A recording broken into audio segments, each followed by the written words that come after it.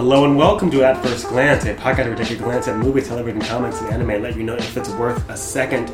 I am your host, Cameron McKinley, joined by the man of the hour, Brian Powers. I see what you did there. Hey, I was thinking about that yesterday. I'm like, oh, what if I set him up with something clever? There we go. But, good to be here in person. Yeah, again. Yeah. The Ranger is in California for a few days, so we had to lock him down for a couple hours so we could talk movies in person. Today we're talking about The Northman, directed by Robert Eggers, starring Alexander Skarsgård, Nicole Kidman, Claes Bregg, Anya Taylor-Joy, Ethan Hawke, Bjork, Willem Dafoe, and this is about some Vikings. Yeah, it is. And I feel like Vikings have been, even though I haven't been watching the stuff that's been coming out about Vikings, I feel like Vikings have kind of made a resurgence in popular culture. They're hot, right? Yeah, for sure. And and not just metaphorically. Girls find them attractive. They got the braided beards. They got the machismo. Oh, hey, there's a lot of machismo. Ooh, machismo to spare. But yeah, this movie is actually based is based on an old story called The Legend of Amleth, which is an old story that actually was the direct inspiration for Hamlet. Exactly. Yeah, I was surprised to find that out after the film, because when I was first watching it, I was like, "This sounds exactly like Hamlet. Like this is a Norse Hamlet." And then I learned, oh, this was actually an inspiration for Hamlet. So it even hid the character's name. Kind of sounds like Hamlet. Yeah, and they're like, and the writer is Saxo Grammaticus, the writer, or is the original writer of the original legend. How far back a story goes, where you're like, you think, oh, it goes back as far as Shakespeare, and you're like, brother, it goes farther. Yeah, I guess, I was looking forward to it. I saw the trailer and thought it looked cool, and then I saw it by Robert Eggers. Now, you haven't seen any of his films. I have not. Prior to this one, right? I have not. And I've only seen one, which is The Lighthouse. I know he did The Witch as well. The Witch. Yeah. But I haven't seen it yet. But I saw The Lighthouse, which everyone was like, That's one I really wanted to see, and then it just kept getting past me. And if you've ever heard my review of it, it is the only film on this podcast I have given a question mark out of 10. Now that intrigues me even more. Because here's the thing. I love the way it's shot. I love the acting. The problem for me is that Willem Dafoe's character in particular in that movie has a very thick, like, sailor's accent, right? And I saw it in theaters. And like halfway through him talking for a scene, I'm like, fuck, I need subtitles. And so like everyone that I know loves that movie, watch it with subtitles. And so I haven't watched it with subtitles yet, so I'm like, I gotta go back and watch it. Like I know what I saw, but I feel like I'm missing a lot of metaphorical stuff in this, like in these grand monologues he's giving. Because his accent's just so thick with it. It's like, you ever watch like Brad Pitt like do that accent in Snatch, and you're like, I can't tell what you're saying, and then you realize, no, that's the accent there. You can't tell what they're saying most of the time. It's like that, but without subtitles. But the whole movie. Yeah, it's like some Irish movies that are like they were made in Ireland with Irish actors for Irish people, right? And it's like, oh shit, I need the subtitles here because I don't know what the fuck they're saying. And it's in English too. It's the same language, but it ain't. Yeah. So this is one of those films I can the Northman we're talking about here. I can kind of talk about in a broad stroke before we get into the details of it and spoilers and stuff. Where I can say this movie's got it all in terms of like those trailers that say it's got action, it's got romance, it's got betrayal, it's got revenge, it's got two guys fighting buck naked in a volcano. You know what I mean? It's true, it does. And for a metal fan such as myself, that is pretty metal. You can't go more metal than fighting buck naked in a volcano. Yeah. And that is an awesome fucking It scene. is. It's beautiful, right? That's probably my favorite part of this movie, easily. Yeah. But yeah, you're right. it is not a minimalist film by any means. The very, I wouldn't say maximalist, but in that area. Yeah. So let's just kind of get into it. I'll break down the basic plot of the story, and then we'll hop into it and just talk about what we like or what we don't like, and we'll just have some fun with it. But this movie stars Alexander Skarsgård as Amleth, this guy who he's a prince of sorts, and father played wonderfully by Ethan Hawke. I thought Ethan Hawke was great in this. I thought the acting for the most part was great in this. Good, yeah. And I feel like watching this movie is very, even though it inspired Shakespeare, feels like I'm watching a stage play, but with some beautiful ass cinematography. Mm-hmm. Because there are times people are just talking where I'm like, someone's giving a monologue on stage. But for me, it works, and that's because I'm aware of its source material, and also it just, the way it's shot just feels like a hybrid of stage and or stage and, you know, you and I are laymen in terms of theater, but like you said, we're cinephiles, so we can kind of we can appreciate all the you know the majority of the details of one medium, the nuances in one medium, while the other one we're laymen. We go in and we can see good acting, but that's kind of, we're like, we can't go in and critique it like one critiques a Broadway show. Exactly. So, but yeah, what else you got for Well, we were talking about Skarsgård's performance.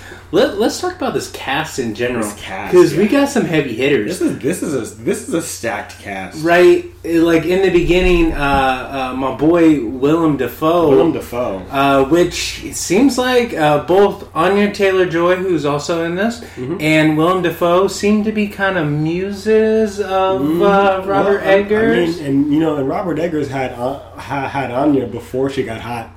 I mean, the witch is what made her like blow up. Yeah, and then she's been one of the it girls ever since, but deservedly so. Absolutely. And then we've all known Willem has been one of the greatest. Come on, I mean he's been one of Hollywood's secret weapons for decades. Yeah, like people who know cinema know Willem Dafoe's one of the best there ever was, like, and is and will ever be. Exactly. He's fantastic, and in this he just has really one scene, and although the character kind of shows up later, but it's one scene. And at first I was like, because I recognized the voice, because he's got one of those distinct voices, like I'm like, oh, Willem Dafoe. But, like, he was under a lot of makeup. It was a little hard to see that, because he kind of had... It was more the mannerisms that I realized it was him, because he was, like you said, under makeup. But I was like, that's Willem right there. Yeah, I there's something in his voice. I was like, oh, that's Willem Dafoe. And then I looked it up, and I was like, yeah, that's Willem Dafoe. And, I mean, he's just having fun, Even though he's got one little scene in this... interesting scene with interesting fart joke in this movie that otherwise is kind of humorless. You don't know fart jokes until you watch The Lighthouse. I've heard that. That is like a major plot point. I think it may actually just be like just a little thing that Eggers may just slip into his things. I don't know. To a lot of people, fart jokes are just like passe, or we don't. There's no humor in that. We stick our pinkies up at that, sir. Exactly, and it's like, no, hey, that shit's funny. If done right, that shit's funny. Here's the thing: I like slapstick. I also like dry humor. Yeah, it just depends on how it's played, but I can appreciate and laugh at both. Absolutely. But yeah, Willem's great. Anya, I think, is great. Yeah, her accent's kind of all over the place a little bit, but she's not the only one. Well, again, here's the thing. I feel like this is like watching Black Panther, where you're like, none of them are from Africa.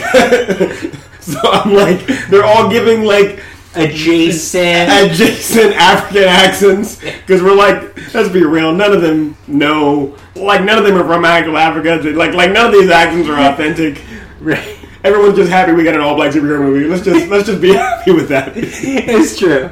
And this is essentially the other side, where this is kind of like what people complain about with Thor, where they're like, this is supposed to be Norse mythology, but this is very diverse for like Norse, like Scandinavian, blonde, very white. Very white. But and this is definitely like going more, I would say, actually kind of hardcore into the because it's not in the trailer, but this movie does go into the folklore, and it goes into it goes into some mysticism there. Right. Yeah. It's not as straightforward. It's got kind of that artsy, mystic, dreamlike kind of qualities to it, which I actually appreciate. Because I like that little art house feel. Yeah. Especially when it comes to revenge epics. As I'll say, it's not my favorite genre, but having that kind of artsy feel to it, I appreciate it. But it makes it stand out. And also, here's the thing, I'm going to compare this to Black Panther again, but I like movies like art films that get into a culture and all of its beauty and ugliness. Yeah. When they're there's a scene where Alexander Skarsgård and his crew are about to sack a town, and they're doing this war chant.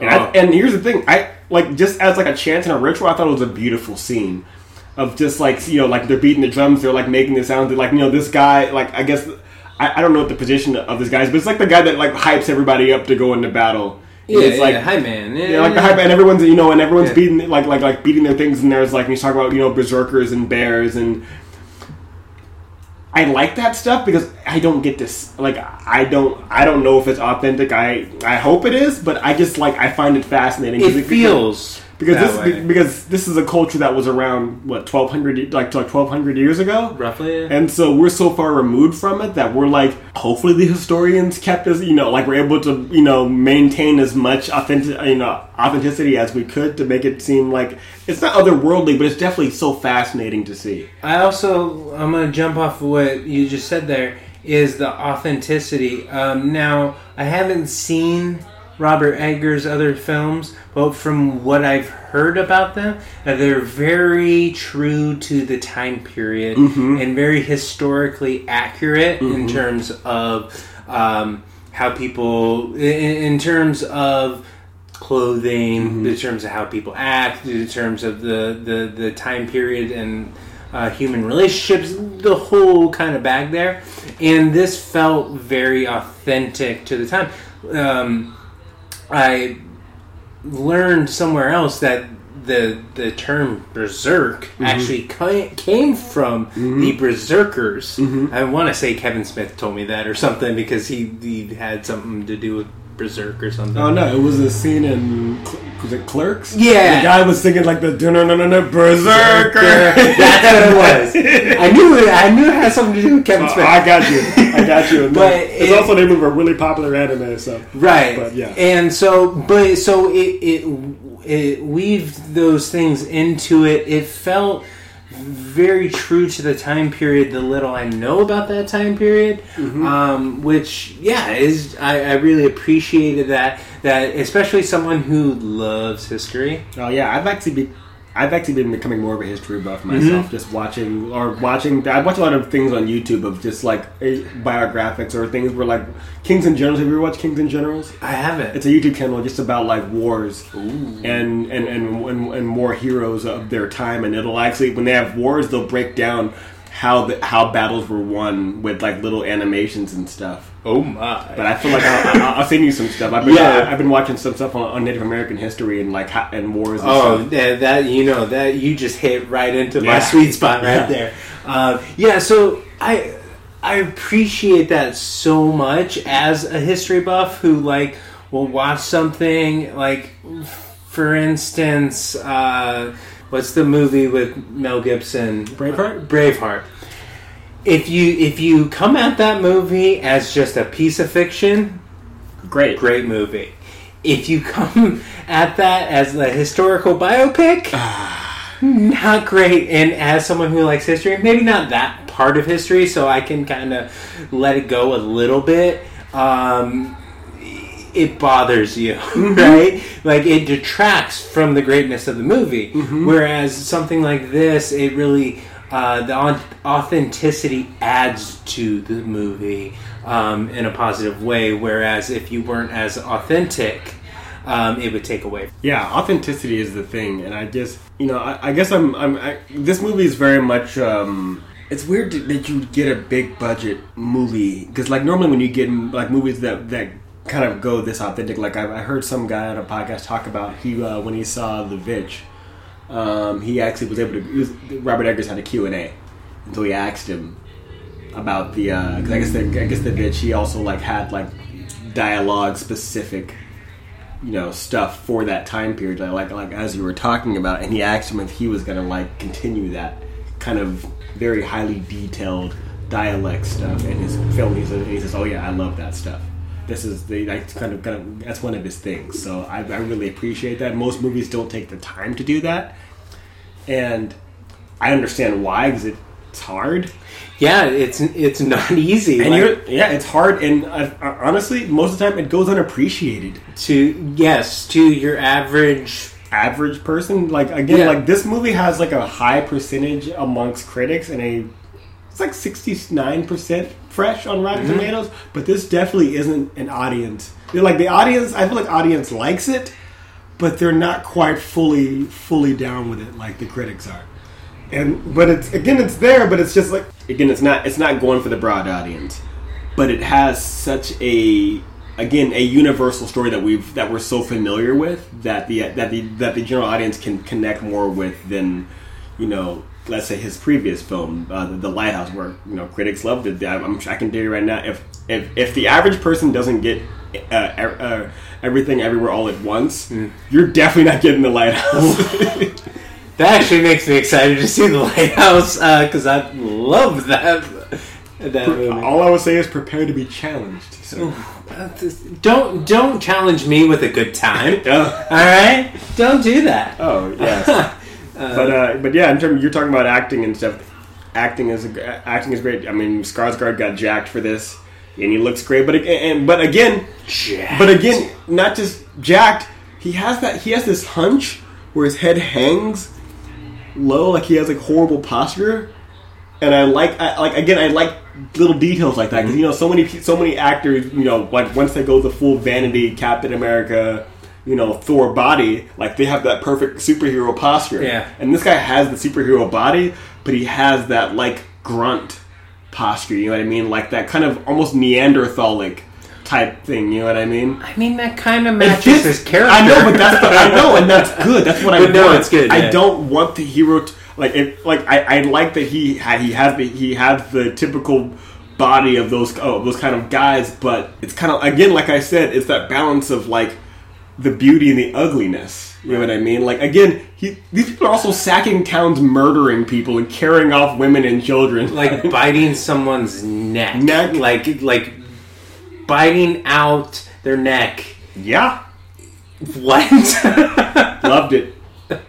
I mean, again, I don't like it when things get sanitized from what they should be. I'm like for me, I'm always like, tell both sides, tell the full story. You know what I mean? Like, oh, were they great warriors? Yeah. Did they also sack all the towns and rape and pillage? Yes.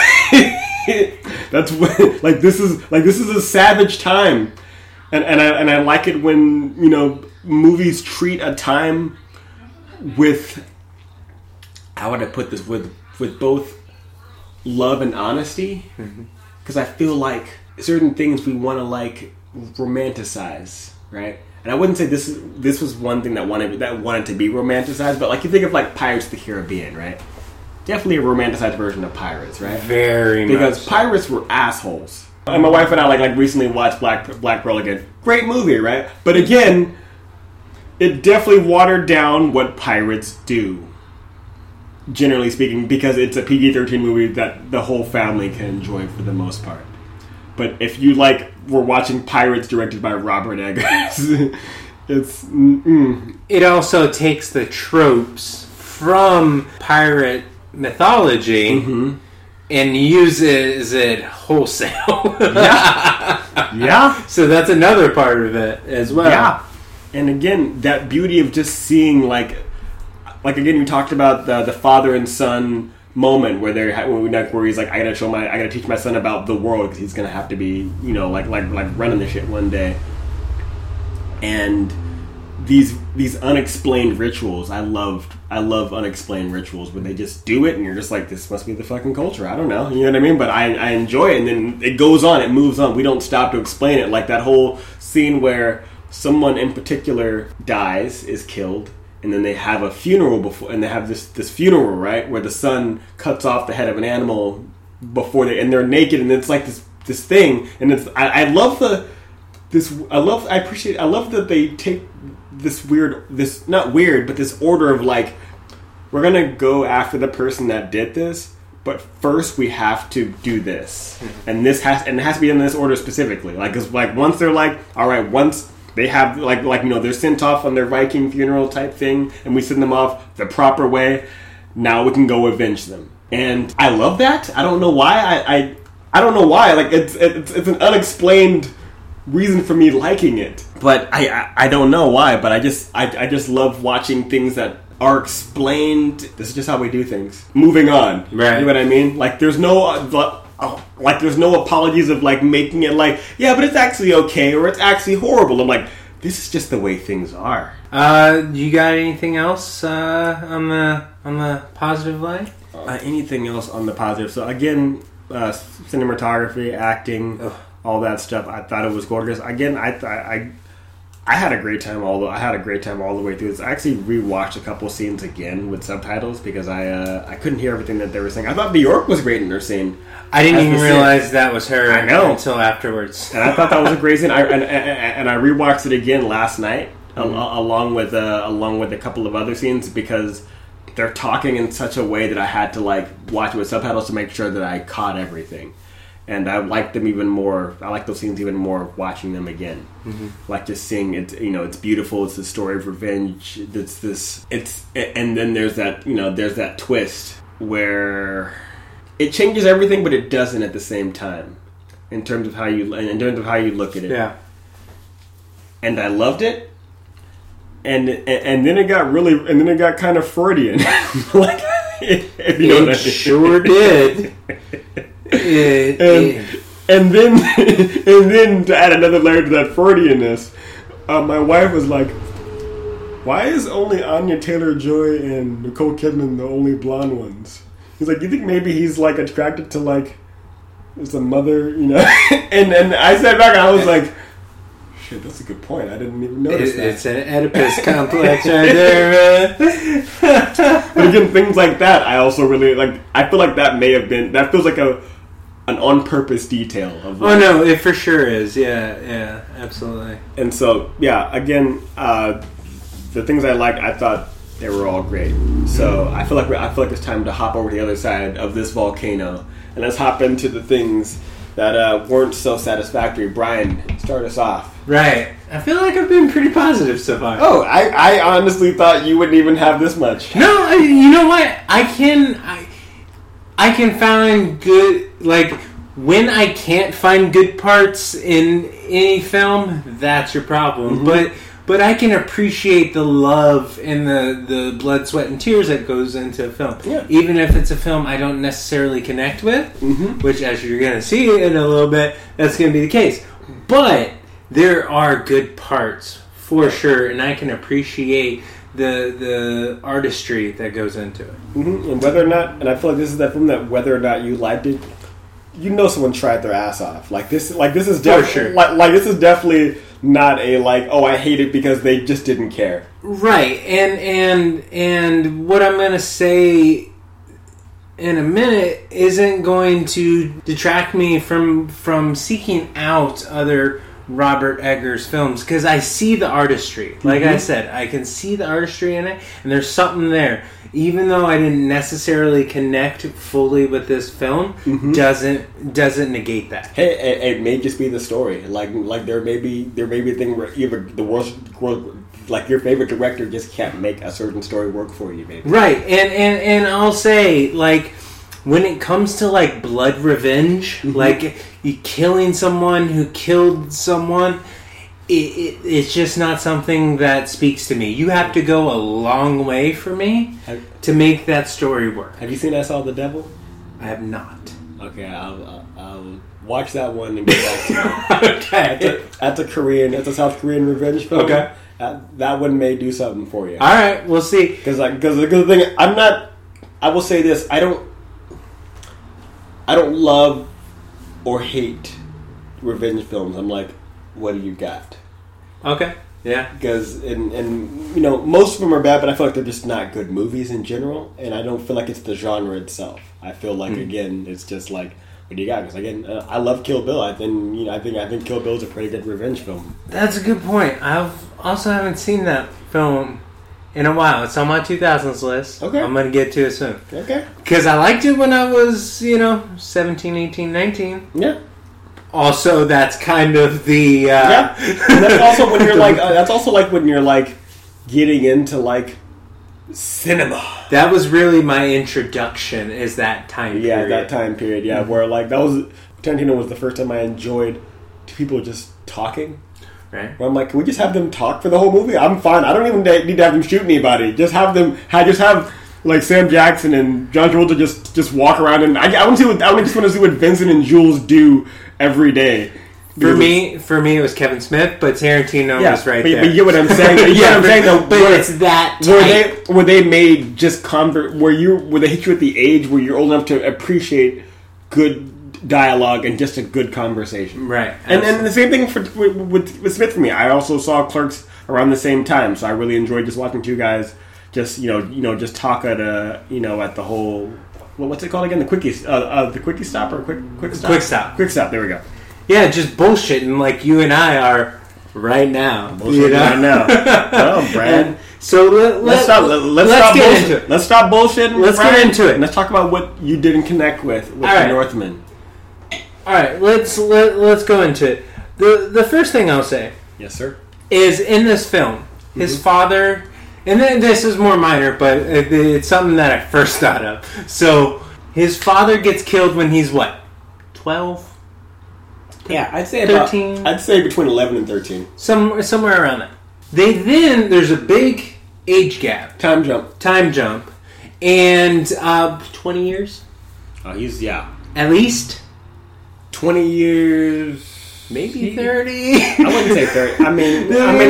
The thing is, I know how old he is. Right. That being said, I feel like he plays mid-30s at the most. Yeah, because he feels experienced as a warrior, but he doesn't feel experienced in life. Gotcha. If you get what I'm reading. Oh, absolutely. And so I'm thinking like late 20s. I'm thinking in terms of what he's playing. Okay. I know Skarsgård is like in his 40s. Right. I'd say 15, 20 years. Okay. Somewhere in there. Yeah, okay. What was he doing in those years? Because one of the last things we see is him rowing, and then we go 15, 20 years, and he's like this berserker and sacking villages and everything.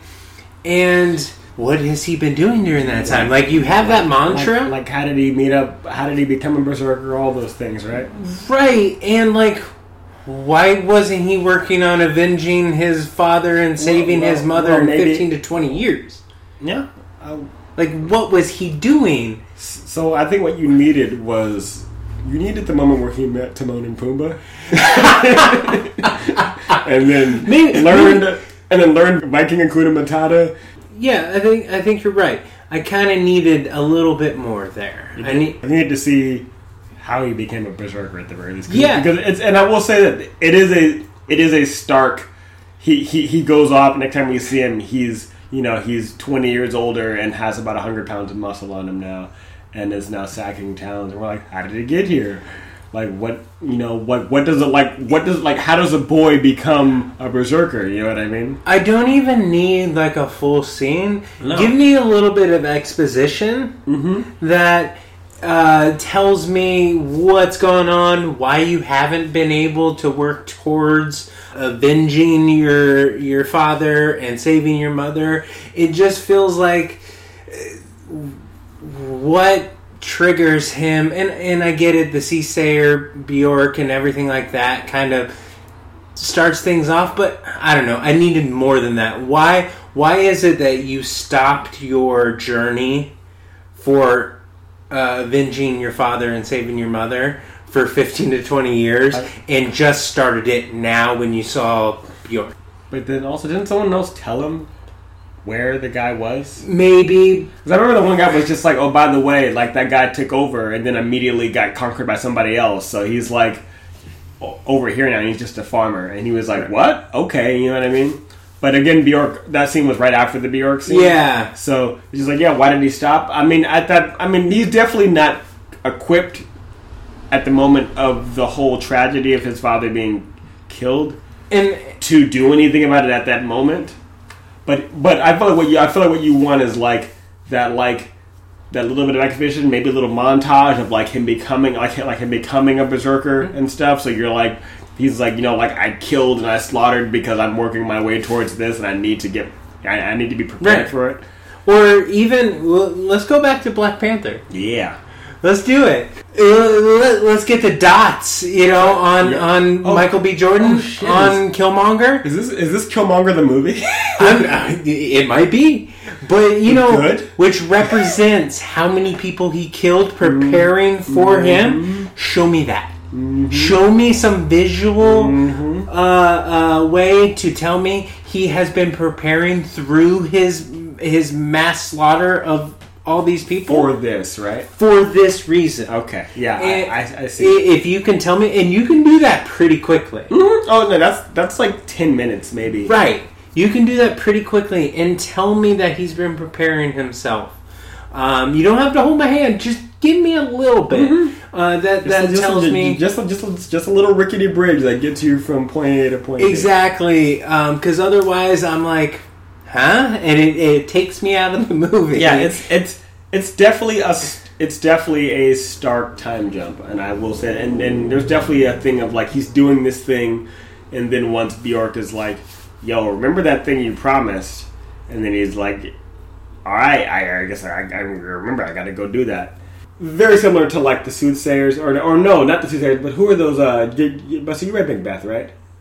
So you know those the like the women that like Macbeth like passed by after battle in the beginning, where they were like they planted the idea in his head that he would become king, right? And so he's just like, oh, I guess I'll become king. Well, how do I become king? Oh, well, maybe I'll kill the king. You know what I mean? Like, but the idea had to be planted, and he was like, forget waiting. I'm gonna manifest like what happened now, and this feels like that. It's almost like a self-fulfilling prophecy. Of sorts. 100%, for sure, 100%. But what your point is that he for some reason it feels as if like the whole plot just stops until he's reminded that he's got to go get revenge. And I get you on that. Yeah. And I definitely would appreciate what you're asking for. I definitely for some reason it didn't bother me that I didn't get it. But that being said, that's purely on an emotional level. That's not on a technical level. I totally understand you. Mm-hmm. And would that improve the story? Yes, 100%. Yeah. Things I didn't like. I don't know if again, this is one of those things where we're switched now. Where now this is like you with Thor Ragnarok, and this is like me being like, I'm trying to give you some stuff because like we don't go on this, and this we don't go on this. I mean, I try to be pretty. I'm usually pretty positive. No. This is fine. This is fine. I love. So please keep going, and then I'll bounce off of the things you have to say. So this movie is all about testosterone and brutality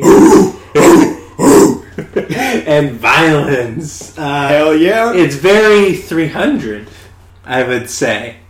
I mean, I love in that way. They're very different movies. This feels like if you say 300, I'm like, this is like if like Zack Snyder did the fusion dance with Terrence Malick.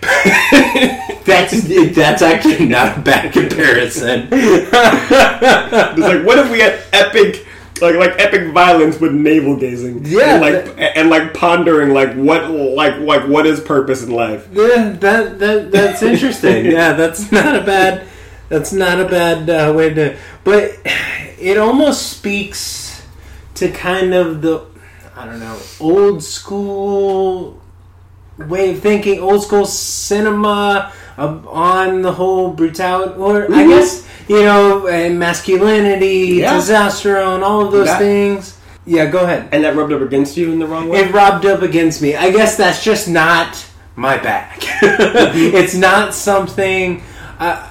I prefer a little more nuance when it comes to the... If you're gonna be brutal, if you're gonna be masculine and violent, comment on it. And here's the thing, I feel like it does. Really?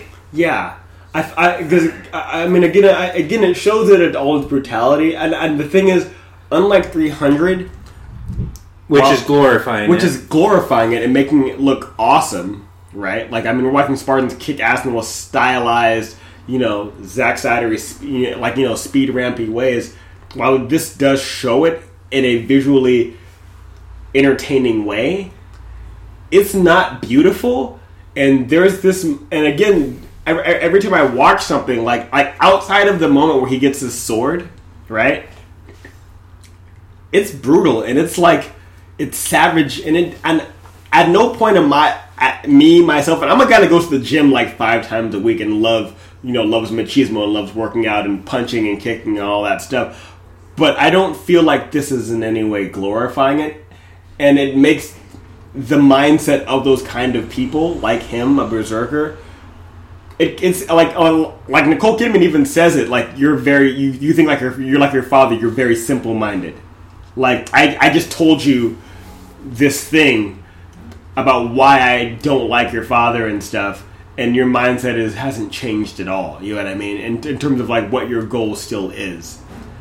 And again, it feels like it's almost like the way there was the commentary on James Bond where he's like, you're a blunt instrument, and you can kill, but can you like think on your feet? Like, can you like negotiate or like get to deeper themes, or can you like think your way out of a problem and not just punch your way out of a problem? And I feel like he could not punch his way out of a problem. And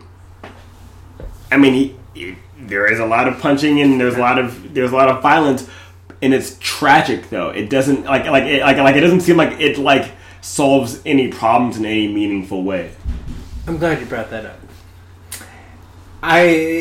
It is tragic in a sense, especially its final outcome. Mm-hmm. However, I would have liked more of a sense of tragedy throughout. More sadness? More pain? More, I would say, more character development when it comes to Amleth himself, to explain what he is other than his bloodlust for revenge. To see this is a guy who has other things going on with him.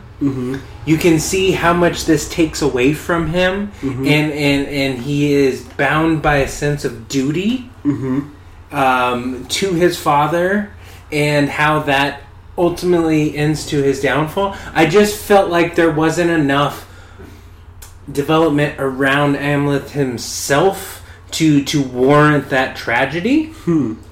It's tragic, but at the same time, I feel like... So there's a moment where, like, there can be a happy ending of sorts. And I'll say that in terms of, like, they can go off and they can just live life, right? And then a character decides to do something else. And I heard someone break this down, because I myself was like, I don't know. And then I heard someone break it down, and it made sense. And again, from their perspective, and I'm like, okay. And again, I need someone to make it make sense for me to be like, okay, I'm with it. Because it was a jump. It was a jump. Big jump. Yeah. And that's this idea of, like, the cycle of revenge, right? And this idea that, like, just like I came after him and everything he had, he's going to come after me and everything that I now potentially have. Now I can go off and hope that he doesn't do this, or I can give up something.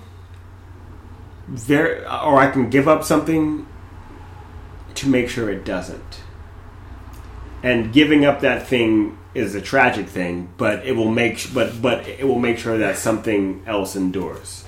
But do you get what I'm saying? I do. Okay. I do for sure. Okay. Yeah, I absolutely understand what you're saying. Because it felt like that element felt very more because that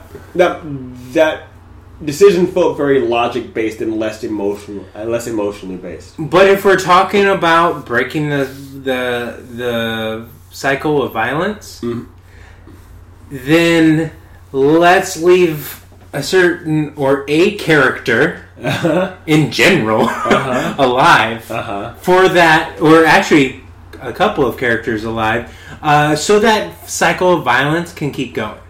Maybe let's have the uncle's one of his sons survive. Oh, you want the Kill Bill moment? Yeah, where the dollar. Absolutely, because if we're talking about cycles of violence, this cycle breaks no matter what.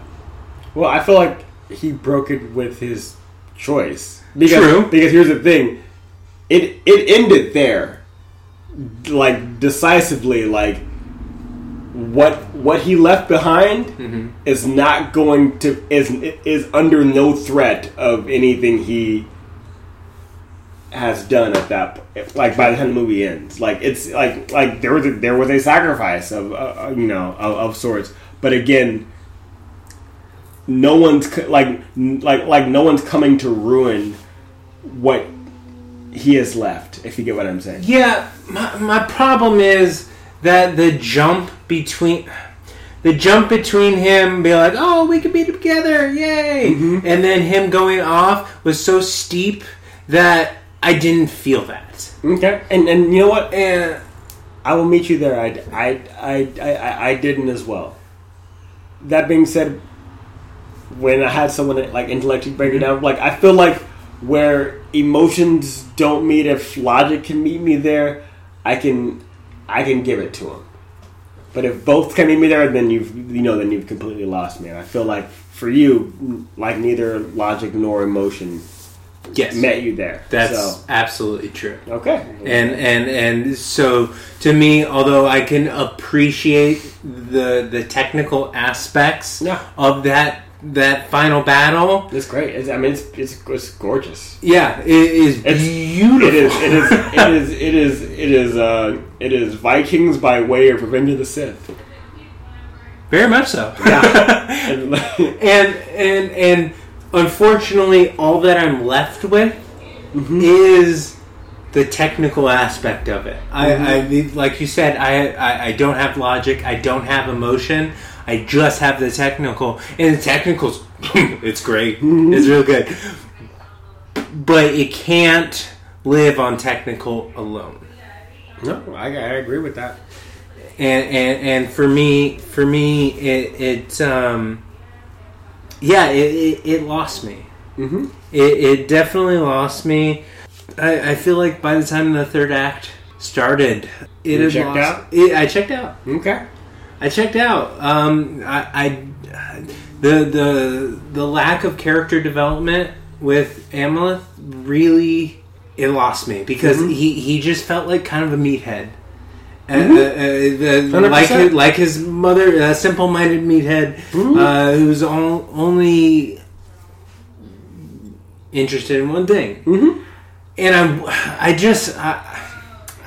I'm a character guy. Yeah, I love it. Same here. And it just felt. I mean, and it's probably on purpose. One note, but for me, all I saw was that one note, and I didn't see, like I said, the logic and the emotion around that. I just saw that one note, and for me, that wasn't enough. I feel like. Sometimes, some people will hear one or two notes, and they'll hear John Williams' Jaws. You know what I mean? Dun-na, dun-na, and that's all you need. That's it. But then sometimes you need more. You know what I mean? sometimes you need Indiana Jones, sometimes you need, Harry Potter, but in terms of its score, like sometimes you need more, and I can't argue with what you need, like emotionally. Yeah. I'm there. This is just one of those ones where like it worked for me, right? And it didn't work for you, but I understand completely why. And I'm never gonna shit on someone for what they enjoyed. Like I can only tell you why I didn't enjoy something, and where I saw it. If you enjoyed it, awesome. I hope so. I love that you enjoyed it. Like I'm not a person who says like this movie sucks and I hate it and you should hate it too. I'm like, no. Last podcast I was mad that Marvel's been dropping the ball for you. I'm like, one of us needs to like these movies, right? At the very least. I was like, no. We were both disappointed. I was like, Marvel, no, you are. It's like you disappointed me. That's one thing. You disappointed Brian. You're picking on family now. No, you can't. You can hear me all you want to. I've already been broken. It's so true. It's like my man still believes in Santa Claus. Don't kill that hope for him. It's so true. And so I'm never gonna shit on someone for something that like I can only tell you why I didn't. And that's it. And one other thing that I have is I feel like there were some interesting aspects in this movie when it came to slavery and class. There was some interesting little tidbits there. The problem is that this movie is kind of trying to convince you that the brutal son of a brutal slave lord king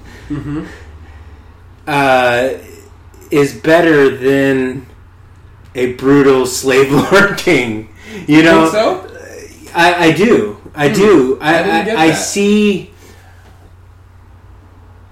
through him being technically the protagonist, although there's really no protagonist in this movie. Like you say, technically the protagonist. Like the protagonist doesn't have to be like a good person. Yeah. What I wanted is I wanted them to comment on the irony of the situation. The fact that he is going after his uncle, who is is terrible. He killed his father. He's avenging that loss, but his father was no better. He might have been worse. I mean, here's the thing: they did. I mean, the mother did break down. She broke it down, but I wanted more. You wanted more. So again, and I feel like it acknowledged. So I feel like at the very least, you wanted more, but it did give an acknowledgement. It acknowledged it. It acknowledged that. Yeah, the person before, not a great person, but again, my thing is this again with the culture in itself. Savage people in a savage time, right? There's literally like to have morals and to have like morals in any way resembling the morals and civility of today. I mean, they're so far removed that there's this kind of like, I guess when I watch it, I'm like, this is what happened for its time, and it's hard for me to look back and judge anything that's hundreds of years before us with civility and morality now. Also because we have the luxury to be civil, and where people aren't trying to murder us day in and day out, to be like, you know what, let's talk about philosophy and like whether or not this is right or wrong. I'm like, if someone's trying to kill you, like, you either fight for your life and you die or you live. And it was a line that some girl said about like there's only like, it was the last duel. You know what I'm talking about? Movie, I'm talking about, but I finally did watch it. It was great. It was great, right? Very good. But this feels very similar, but comments more on what I think you wanted in this movie about like she was like there was no right or wrong. There's just power. Like there's just the power of men, and like in terms of like again, it's not even about justice by the end. It's just about like who's going to win this fight, and then she's going to be punished based off of Right. or her consequences are based off of whether or not We also had someone to latch on to. Oh yeah, but again, With that. but again, a different kind. But again, Right. that I get what you're that took saying. place in a technically more civil time than this time. Technically, yeah. So you can have someone accuse someone and have a trial of some sort and some kind of order to some degree. This is like there is an order here, but it's definitely more of a tribal order. Like definitely more. We have our rituals, we have the way that we do things, but there's no court system. There's no you broke the law of the land. You broke the law of my land, and I will judge you accordingly. My issue is sometimes that when people says like, oh, it's of the time, or that's just the way things were at that time, it's almost I wouldn't say it's Cop out? You think it's a cop out? it can be. It can be at times because I don't know. Let's talk slavery. Okay. For a second. Yeah, let's go into it. Because people say, well, that was the time. That's how people did things in the South at that time. But especially the Civil War. And it's like, yeah, but there were a lot of people who were against that at the time. Like, it's not like that was the only... And a lot of times it's talked about that is the only way, that is the only voice at that time. But there were a lot of voices outside of that. Yeah. I mean, the problem is those voices aren't talked about very much. Correct. I made it a thing to go through every president this year. Ooh. And so I've been going through all the presidents, like one at a time, and like learning which ones were for slavery, which ones were against it, which ones were for, and then became against it later. I got a podcast for you. Awesome. We'll talk about it. We'll talk about it. But it's perfect. But it's perfect. But again, like you said, there are people there are people that were like there were presidents that were fighting against it long before it, long before it was abolished. Yeah. And again, I guess my thing is, I guess what I rub up against when it comes to people making period pieces is the ivory tower perspective. If you get what I'm coming from. Oh, I do. Where you can sit back from the ivory tower of the present and be like, well, you know what? That's savagery. I'm like, yeah, people will say that 100 years from now about how we act. That's just how time works. And so I like when it's commentated on, and I like and I want it to be addressed, like I said, in all its beauty and savagery. But when it's like, but when you sit back and be like, well, they're horrible and savages and whatnot, I'm like, yes, they are. But I feel like simple judgment isn't a deep enough conversation about it. You know what I mean? And I feel like people just want to have just want to say whether or not something is just bad and then move on with their day. They they don't want to have a conversation about like where did it come from? Where did it start? How did it build? What are some beautiful things about it? What are the ugly things? Let's talk all the things and not just be like, this is this average time. Fuck everyone that lived in this time period. Absolutely. And give me that juxtaposition. That's what I guess that's what I was yearning for. I was yearning for those characters that commented because I'm sure someone was there in this time that was like, and Nicole Kidman's character kind of touches on it, but give me more of the savagery, the simple-mindedness, the just and if you thought it was hard for women in The Last Duel, right, it was even harder. Right. It was 1,000 times harder. Give me that, and I guess that's the difference. In 875 AD. Yeah. They gave me that. Yeah. In The Last Duel, they gave me that. Yeah, and that's why I appreciate it. That movie, I feel like is completely about the commentary. I give you that.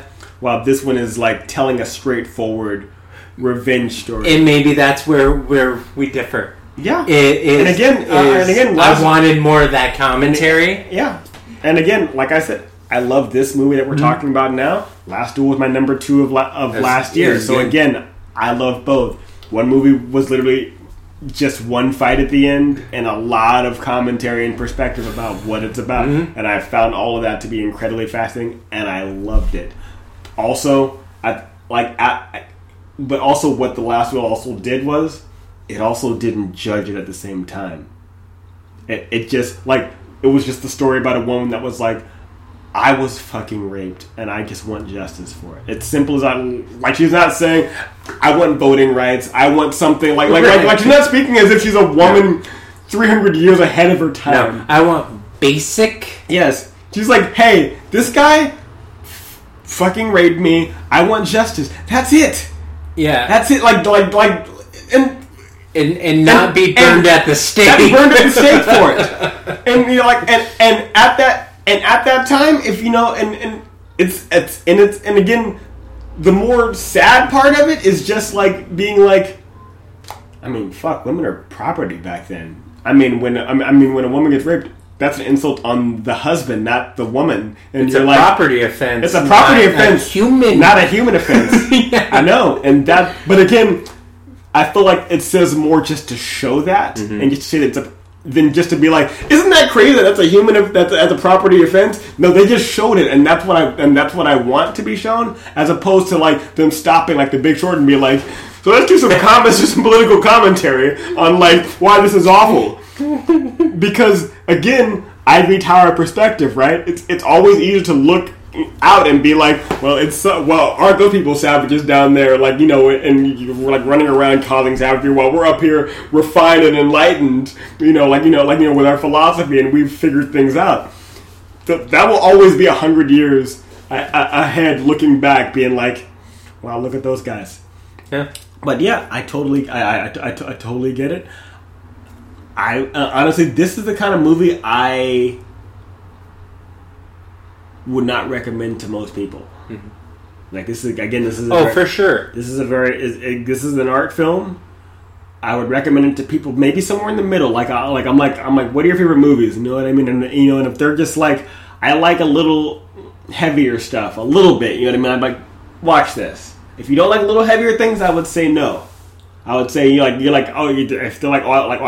a heavy revenge film, but I like it to be fun and have it. I'm like, go watch Kill Bill again. That's your thing. You know what I mean? Or go watch Man on Fire. You know what I mean? And again, those are fine as well. But again, different audiences. And I even say that about a film that I loved this year, which is Everything Everywhere All at Once. I love it. I love it. I think it's one of the best films of the last 5 years. Oh, yeah. But I wouldn't recommend it to everybody. No. Because I could see that myself 5 or 10 years ago, I couldn't have appreciated this film. Mm-hmm. So you have to be very direct and deliberate with who you are recommending the film to, because it's not for everyone. You have to be a film sommelier? Yeah. Sommelier? Yeah. Of sorts? You gotta, absolutely. Like, how would you pair this film? You know what I mean? Yeah. Like, what would you like? It's like, oh, you want a revenge film? Like, what decade? You know what I mean? Like, what kind of revenge film do you want? Yeah. I can point you in the right direction, but you need to tell me what you like before. Because, again, this is revenge, but revenge is like any genre or any kind of story. It is a broad spectrum. So, okay. Awesome. Anything else that you want to? I think I feel like I got it all out. You know, it feels good. This was a fun one. This is a good one. Conflict is good, man. So we got into deeps and we're like, so you want to talk about slavery? Like, let's talk about some slavery. Let's do it. Let's get into it. All right, cool. Well, Mr. Powers, how would you rate The Northman? 10. Like I said, this film isn't without its merits. Mm-hmm. Like there's some artistry here, like I said before, and it is beautiful, visually stunning. The money is on screen. It is beautiful, but feels lived in. There's really a lot to enjoy. There's pieces to enjoy there. However, ultimately, I kind of feel like this film, it's slow, it's plodding. When it does pick up, I feel like it's kind of devolves into action sequences filled with grunting and brutality and masculinity. Exactly. And simply, that's not my bag. Mm-hmm. It's not my bag. I wanted more commentary. I wanted more character development, and this just ain't. It's not the film for me. Mm-hmm. I can appreciate a lot to it. I'll probably go back to that final sequence because it's perfect, and I will watch that. But will I rewatch the film again in its entirety? Probably not. And ultimately, I'm gonna give it. It's tough. I'm gonna go 6.5. Okay. I'm gonna go 6.5. It's not terrible. No. It's not, it's not something I would recommend to most people. But like you say, sommelier, what you into? I might be like, you know what? I didn't like this one. You might though. So yeah, it's not something I loved or even really liked, but I can respect it. Yeah, and I think one of the things I recommended that we do this review for, before I give my score, is that I thought this movie would bring about some good conversation. That it has. This movie has a lot to talk about. Yeah. And again, watching scenes after, because I couldn't. Certain things where like people are talking and they have a heavy accent, so I wanted to like watch it with subtitles, and I loved it more. Like I was, from just I could felt very Shakespearean. It, obviously because it, he gave Shakespeare its voice. You know what I mean? Shakespeare knows where he came from, obviously. But again, the visuals, absolutely gorgeous. I mean, the acting I thought was across the board great. I mean, Nicole Kidman. I mean, I know you. She. And again, here's the thing. I think you may agree with me that she was great, but you think that her performance belonged in a different movie. Yeah, it was. I felt it was a little incongruous with the rest of the film. Mm-hmm. It just felt. Yeah, she just didn't blend well to me with the rest of the characters. Although she didn't have much contact with the rest of the characters except for a couple scenes, especially one in particular. But yeah, it just didn't feel right with her. And I felt like instead of putting a Icelandic actress in there who might have blended a little bit well, or a little bit better, I should say, they went for the star, the big name, to get. Well, I mean, you're not getting to be fair, you're not getting that budget without stars. So. Right? No, absolutely, and I'm not. And trust me, that's not the biggest problem I have with this film. I'm just saying that it maybe that wouldn't have been an issue for me if that was the case, but obviously real world things come into that. I mean, honestly, it may be more just a Robert Eggers thing because that's how he directed the scene. Yeah, I mean, he may have gotten an Icelandic actress, and then she may have played the scene very similarly. Because that's the performance he wanted. It could have been. It very well could have been direction. So, but yeah, for me, I love this film from top to bottom. It didn't quite make it to that perfect level, but it's definitely like it did it for me. And I'm gonna give this one a 9.5 out of 10. Oh, yeah! All right, yeah, we gotta. Yeah, and the thing I know you and I haven't talked about the other one, the everything everywhere all at once. But this is. Those two are the neck and necks for movies I love this year. Oh, really? Yeah, I love both. I love both of them, and I love that they're both very different. You know what I mean? This is that's extremely true. But again, bold, interesting, purposeful filmmaking. Yeah, and I love that. I agree with that. I'm like, have a vision, have something to say, and I'll check it out. And I'm loving it. You know what I mean? Again, we have so many blockbusters out there. I mean, the theater is was rocked by Marvel and DC and whatever. IPs that everyone knows already. So when you see someone making this, I mean, I know Everything Everywhere was way cheaper than this. Yeah, it was about 30.